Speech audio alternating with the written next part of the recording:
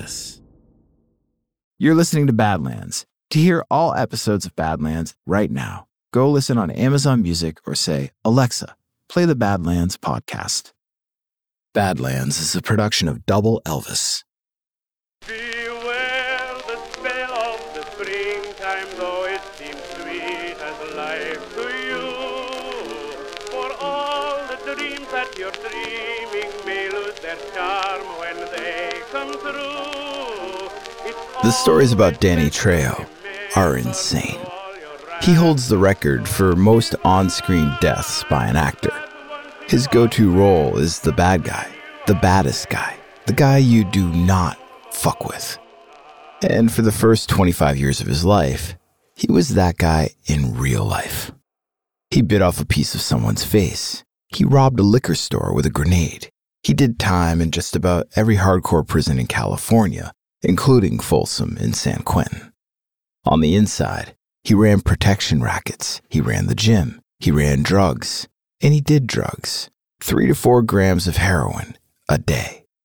After he bottomed out, naked and afraid, in the hole at Soledad State Prison, he made a pledge to stop striking fear in the hearts of others and instead dedicate his life to helping others conquer their own fears.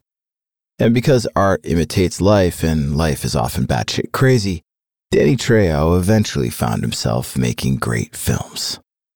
Unlike that clip I played for you at the top of the show, that wasn't a clip from a great film. That was a fair use sample from the Library of Congress of Henry Burr performing Good Night Everybody in 1912. I played you that clip because I can't afford the rights to a clip from Gene Saks' The Odd Couple.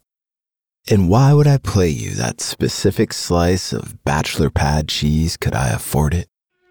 Because that was the #1 movie in America on May 5th, 1968. And that was the day that Danny Trejo was accused of throwing a rock at a Soledad State prison guard during a riot on Cinco de Mayo. An offense that came with the most extreme punishment imaginable, the gas chamber.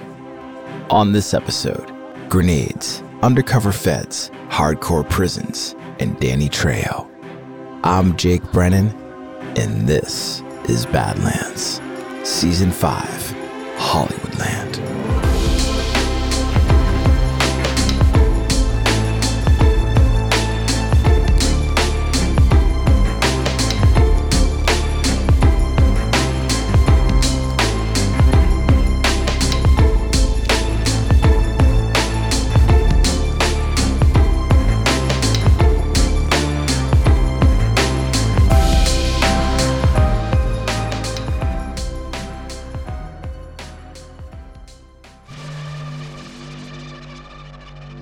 Danny Trejo saw fear in the man's face.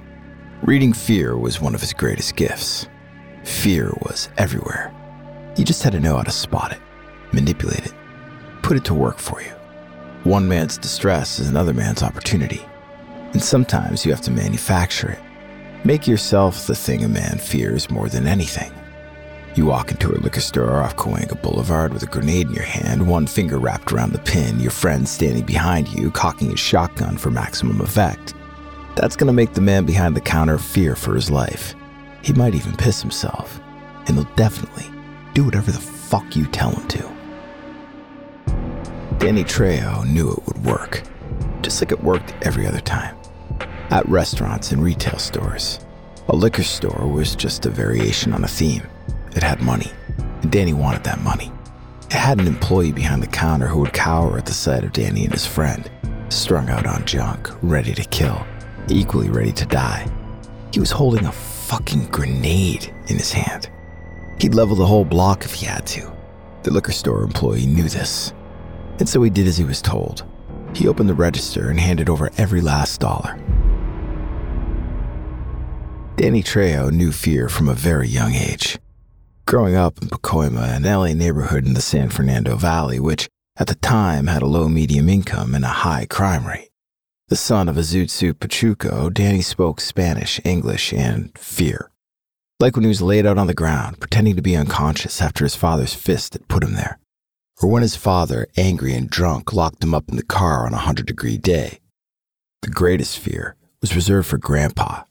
Grandpa would threaten your life. and then give you a beating so bad you'd welcome death as a means of escape. But there was another way to escape, and Uncle Gilbert had the map. Or rather, he had a syringe and a belt.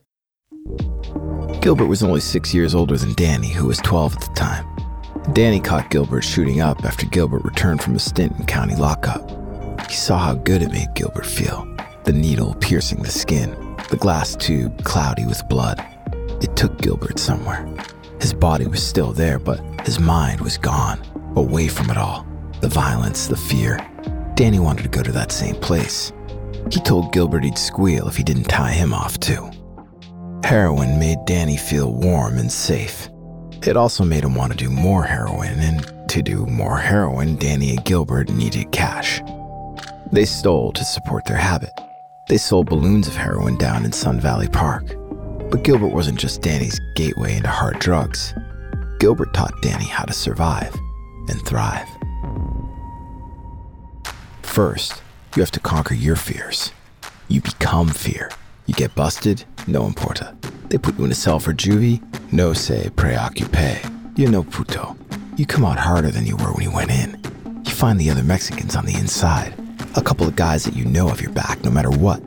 You need them now. But more importantly, you'll need them again down the line. Don't beat on someone smaller than you. Don't humiliate. Fuck bullies. Sleep with one eye open. Be ready to pounce if pounced on. And when someone does pounce, when some vato comes up real close with his chest puffed out and a challenge on his tongue, when he tells you there's no need to take it outside because it's going down right there, right now, you look him straight in the eye and you say, "Fuck your mother, Holmes." No one expects that.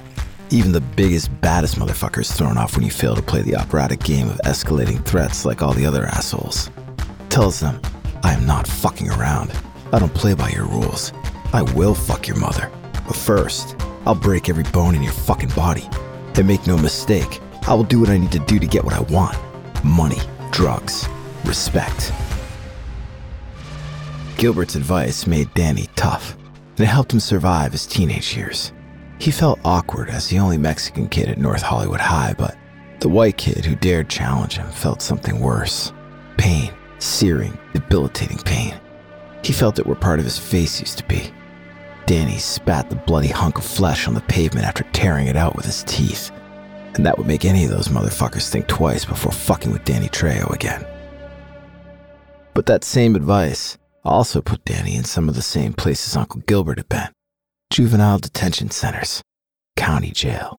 At an age when other kids were graduating high school, Danny was starting a 3-year term at a different kind of school. Youth training school, a prison in Chino, where he was sent for dealing weed. When he was released on parole in 1965 at the age of 21, Danny Trejo tried to fly straight. But the life he had left was still there waiting for him. It found him just as soon as he got out. It pulled up alongside him while he was walking down the street. It pulled up slick in a red and white 1959 Chevy Impala. His friend Dennis behind the wheel. Dennis wasn't a Mexican. He was a white kid, a few years younger, but he was one of the guys Danny could trust. One of the guys Gilbert had taught him to seek out, a guy who had his back. In the Impala's trunk were 2 sawed-off shotguns, a machine gun, and a hand grenade. 2 revolvers in the back seat. Dennis was going to bring them to Richard Berry. Not the same Richard Berry who wrote Louie Louie, but the Valley's preeminent heroin dealer. Trade guns for dope. Danny couldn't resist. He got in the car. Berry only bought some of the guns, so Danny and Dennis took the remaining firepower along with the smack they scored in the deal to a cheap motel. For over a month, they operated out of motel rooms, dealing, getting high, holding up liquor stores with that hand grenade. And the deals got bigger. Dennis met some guy who wanted to buy 4 ounces of pure heroin at $1,500 an ounce. Jesus Christ, who says crime doesn't pay? But there was a problem. They didn't have it. The dope. They dealt it or shot it all. So they filled up 4 balloons with sugar and lactose powder and took it with them to the meeting place. And maybe it was the fake drugs in the balloons, but something didn't feel right. Danny started to feel something that he hadn't felt in a long time. Something he had suppressed for years. Fear. Danny and Dennis slid into the back seat of the car. It was dark. Danny couldn't make out the faces of the men in the front seats. The engine was idling, and the smell of exhaust sweet and dirty. The driver asked if they had the drugs. Danny couldn't bring himself to answer. The whole thing stank. The car, the exhaust, this fucking deal. Danny's stomach lurched. He was gonna be sick. Dennis handed over the balloons filled with sugar and lactose powder.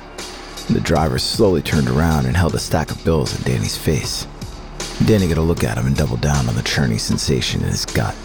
This guy didn't do dope. This guy made a living out of fucking over people like Danny and Dennis, the guys who didn't fly straight. That driver was a fucking narc. Take the money. Danny just stared at it. The bills. $6,000 waving around in his face. Take it. Take the money. Danny didn't move. He didn't know what to do. He knew he was fucked, but maybe he'd be less fucked if he didn't actually touch the money. The driver got impatient. Take the fucking money, man. And then Dennis got impatient. He reached forward and grabbed the cash, and then they split. Danny told Dennis his suspicions. They just sold drugs to federal agents. He couldn't explain how he knew. Dennis told him to calm down. It was all good. The only thing they had to worry about was whatever payback awaited them for selling fake heroin. Danny did not agree. He took his half of the payday and brought it to a waitress he knew at a restaurant that held a lot of money in its safe. He had her swap out his $3,000 for $3,000 from the safe, and then he went back to the motel where he and Dennis were staying. Dennis wasn't there. Danny waited. Dennis finally pulled up in that red and white Impala. He'd barely opened the driver's side door when a fleet of cars roared into the motel parking lot. Brakes squealed, doors flung open, badges, guns, federal agents. Danny and Dennis were fucked. Dennis had never been to a prison before, but for Danny Trejo, this was a major violation of his parole, which meant he wasn't going back to youth training school. He was headed straight to the arena, the big house. You think you know fear? You don't know shit until you step foot inside San Quentin.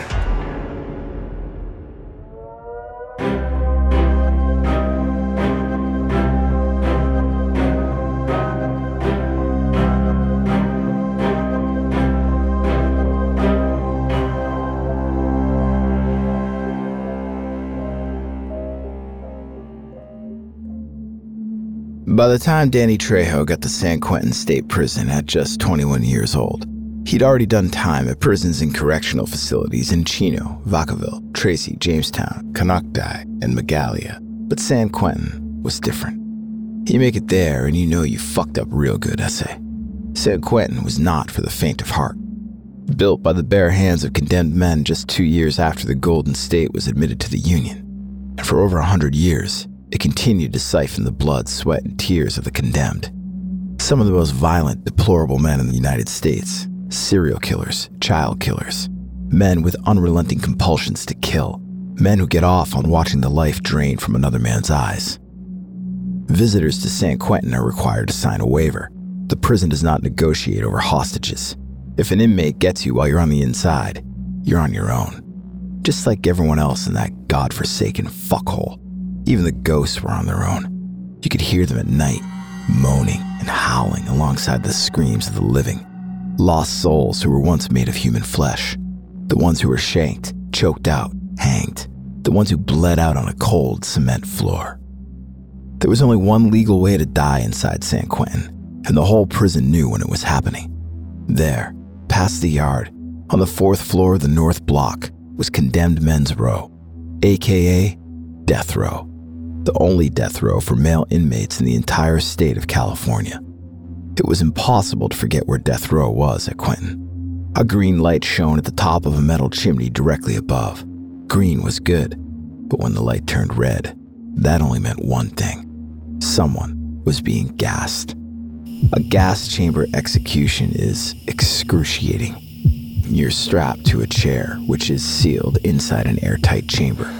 When the hydrogen cyanide gas is released, they tell you to breathe it in to make it go quicker. But you hold your breath, you fight it, you struggle. Soon you can't hold it any longer. So you gulp down the poison air. Your eyes pop out of your head. Your skin goes purple. Drool runs down your chin. It takes most men more than 10 minutes to die. And just the thought of death by cyanide gas was enough to strike fear to even the hardest of hardened criminals. But Danny Trejo had other things to worry about inside San Quentin, like the note that was passed into his cell on his first night. It was from an old friend, also an inmate, warning Danny that some vato he had screwed over on the outside was telling everyone that he was a cheat. Danny had to be ready for anything. And he couldn't forget the reason he was at San Quentin in the first place.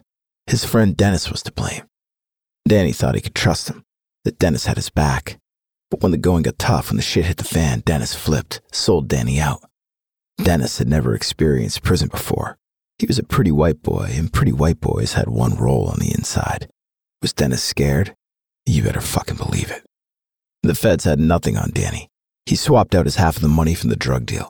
He never actually touched anything when the deal went down in that car. And since the balloons were filled not with heroin but with sugar and lactose powder, there were no drug charges to be made. The feds had no choice but to turn him over to the cops. Dennis, on the other hand, had a choice. If he pled guilty, he'd get 60 days in a dark cell.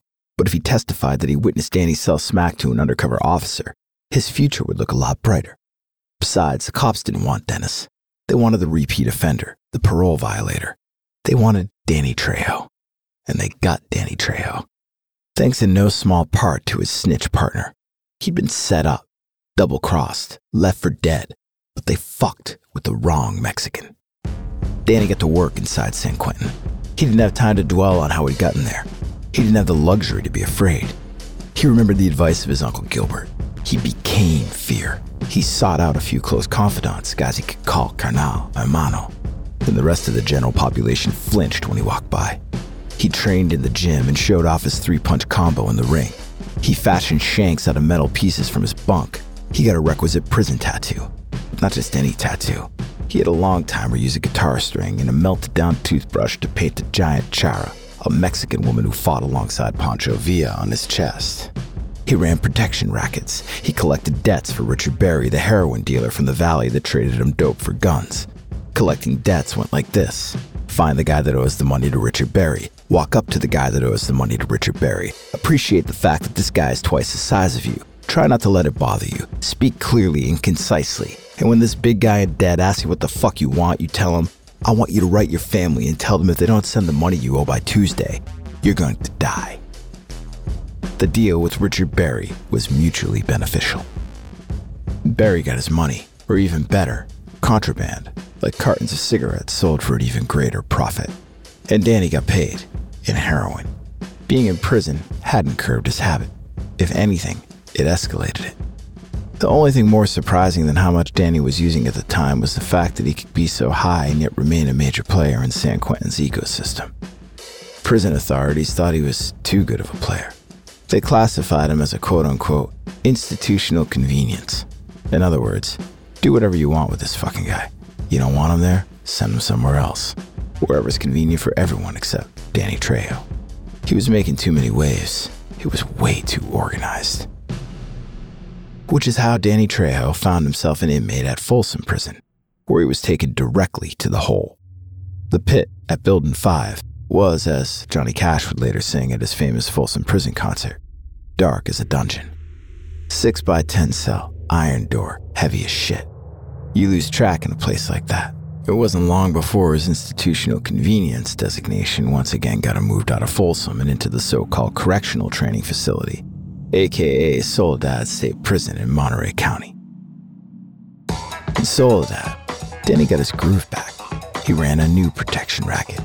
He ran the gym. He ran drugs, smack, speed, cigarettes, whatever you wanted. You want some woman's panties, lipstick? It's cool, Holmes. If that's your thing, we can make it happen. Danny kept the business of prison rolling while he rolled deeper into his own addictions. 3 to 4 grams of heroin a day. Weed, pills, whiskey, Pruno. That's prison wine. Raisins, oranges, table sugar, and yeast twisted tight in garbage bags insulated in t-shirts and fermented on heating vents. On May 5th, 1968, Cinco de Mayo, Danny had a head full of all the above while he observed a bizarre scene. A junior college baseball team playing a pickup game with a group of Soledad inmates. He felt like shit, and the cocktail of substances was sloshing around inside his head like a batch of Pruno gurgling on a tepid radiator. He sat on the bleachers along the third baseline out in the yard with his friend Ray and watched the strange game unfold. These college kids were way out of their element. They looked terrified just to be there. Ray kept heckling the third baseman, some pimply-faced kid in his late teens, smacking on a wad of gum like a cow chewing its cud. Ray wanted a stick of gum. He yelled at the kid, and the kid didn't respond. Danny told him to chill out, and that just made Ray want to heckle more. "Fuck you, bitch, give me some gum." The third baseman finally responded. He said they really weren't supposed to interact with the inmates. No offense. The fuck he say? No offense? That got to Ray. Danny could see it in his eyes. Fucked him right up. Like they were second-class citizens. Ray wasn't going to take that shit sitting down. Within seconds, he was up, leapt right out of the bleachers and practically sprinted to the field, straight to third base, and he punched that intellectual cabron right in the mug. The bleachers cleared. Bodies scattered throughout the yard, thousands of bodies. The college kids were swinging baseball bats at anyone that got close. But inmates weren't just going after college kids. Inmates were going after inmates. Long-standing grudges were being settled. Mexican gangs went after black gangs. Black gangs targeted the Aryans. Danny was just trying to survive. He threw punches at anyone and everyone. His boxing training kicked in. He dodged fists. He threw monster hooks. He grabbed something off the ground, a rock or a piece of concrete. He didn't stop to look. He just knew he might need it. And according to some on duty that day, he used it. When the riot was finally subdued, one of the guards blamed Danny for throwing the rock that hit him in the head. Attacking a guard was a capital offense, which meant that it was only a matter of time before Danny would be the one strapped to the chair inside that sealed chamber back at San Quentin. He would breathe in the cyanide gas. The light on top of the chimney above death row, just beyond the yard, it would change over from green to red, and everyone there would know Danny Trejo was a dead man. We'll be right back after this word.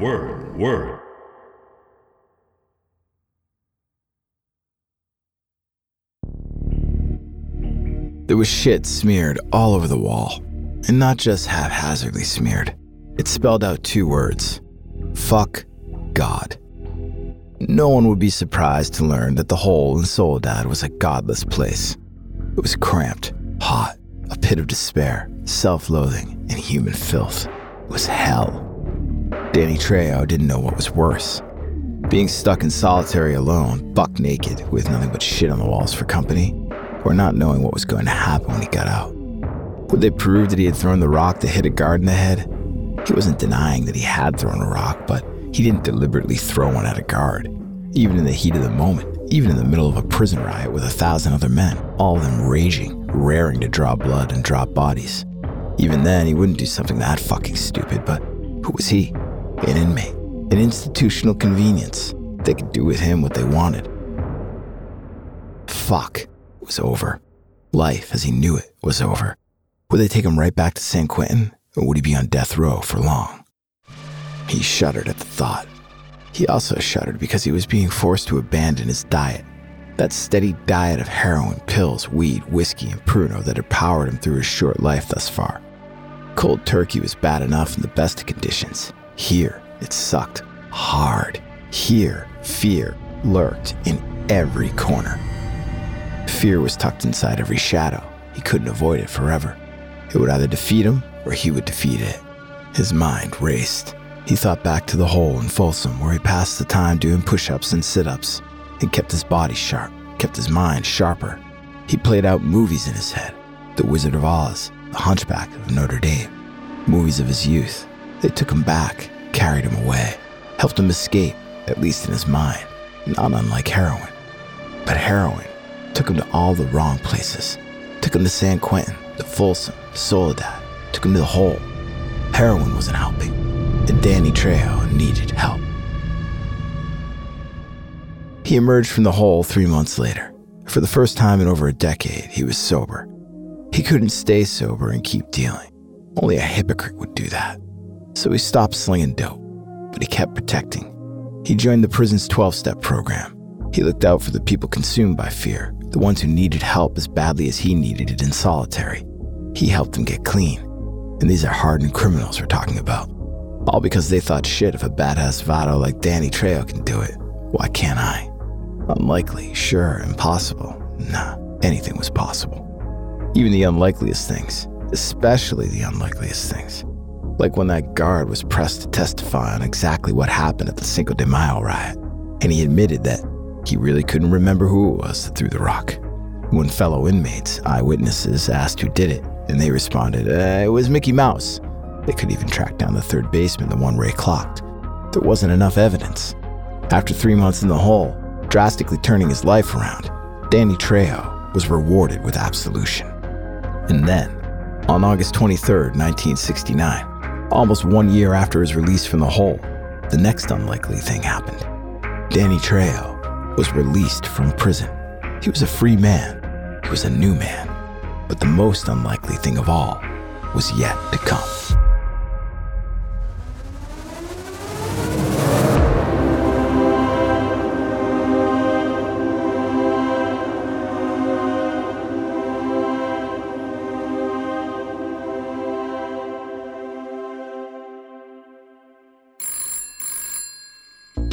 Danny Trejo heard the fear in the voice on the other end of the phone.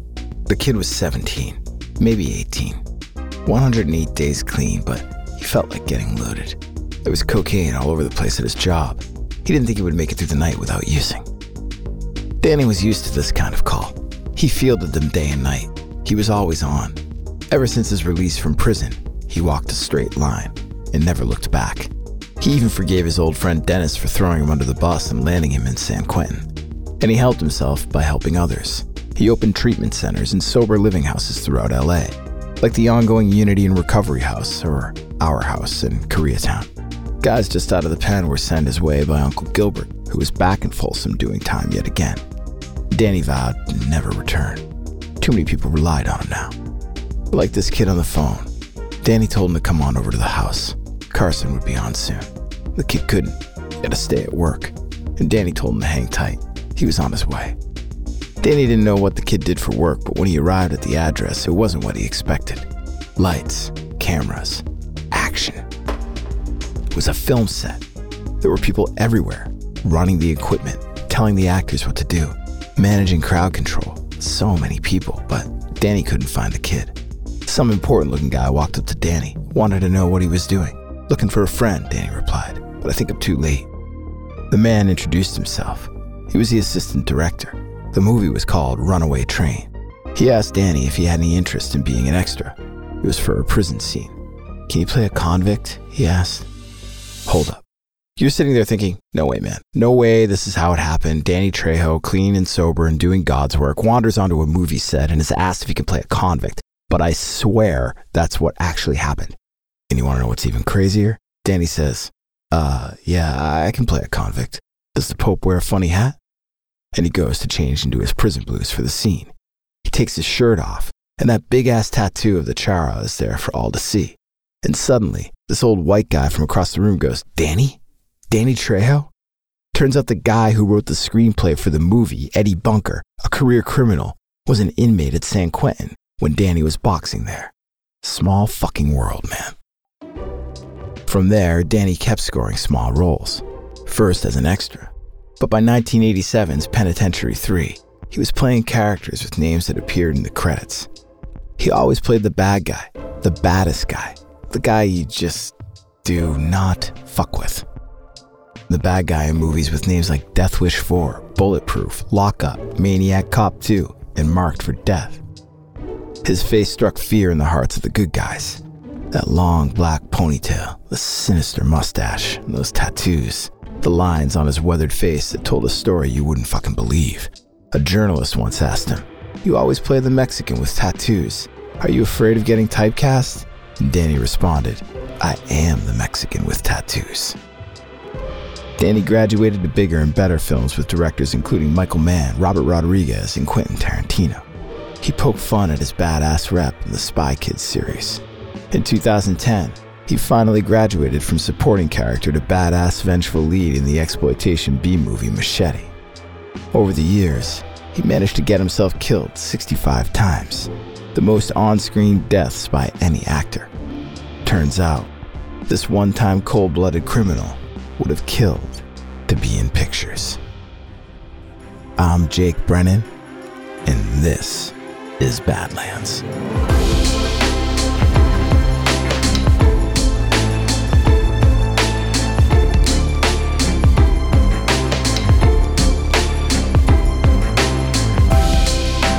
Badlands was created by me, Jake Brennan, and produced by Double Elvis. Credits for this episode can be found on the show notes page at badlandspod.com. Subscribe, follow, like, rate, and review the Badlands podcast wherever you get your podcast, because Badlands is available everywhere. If you love this show, tell someone, tell everyone. Shout us out on social, spread the word, and follow us on Instagram, Twitter, and Facebook at Double Elvis.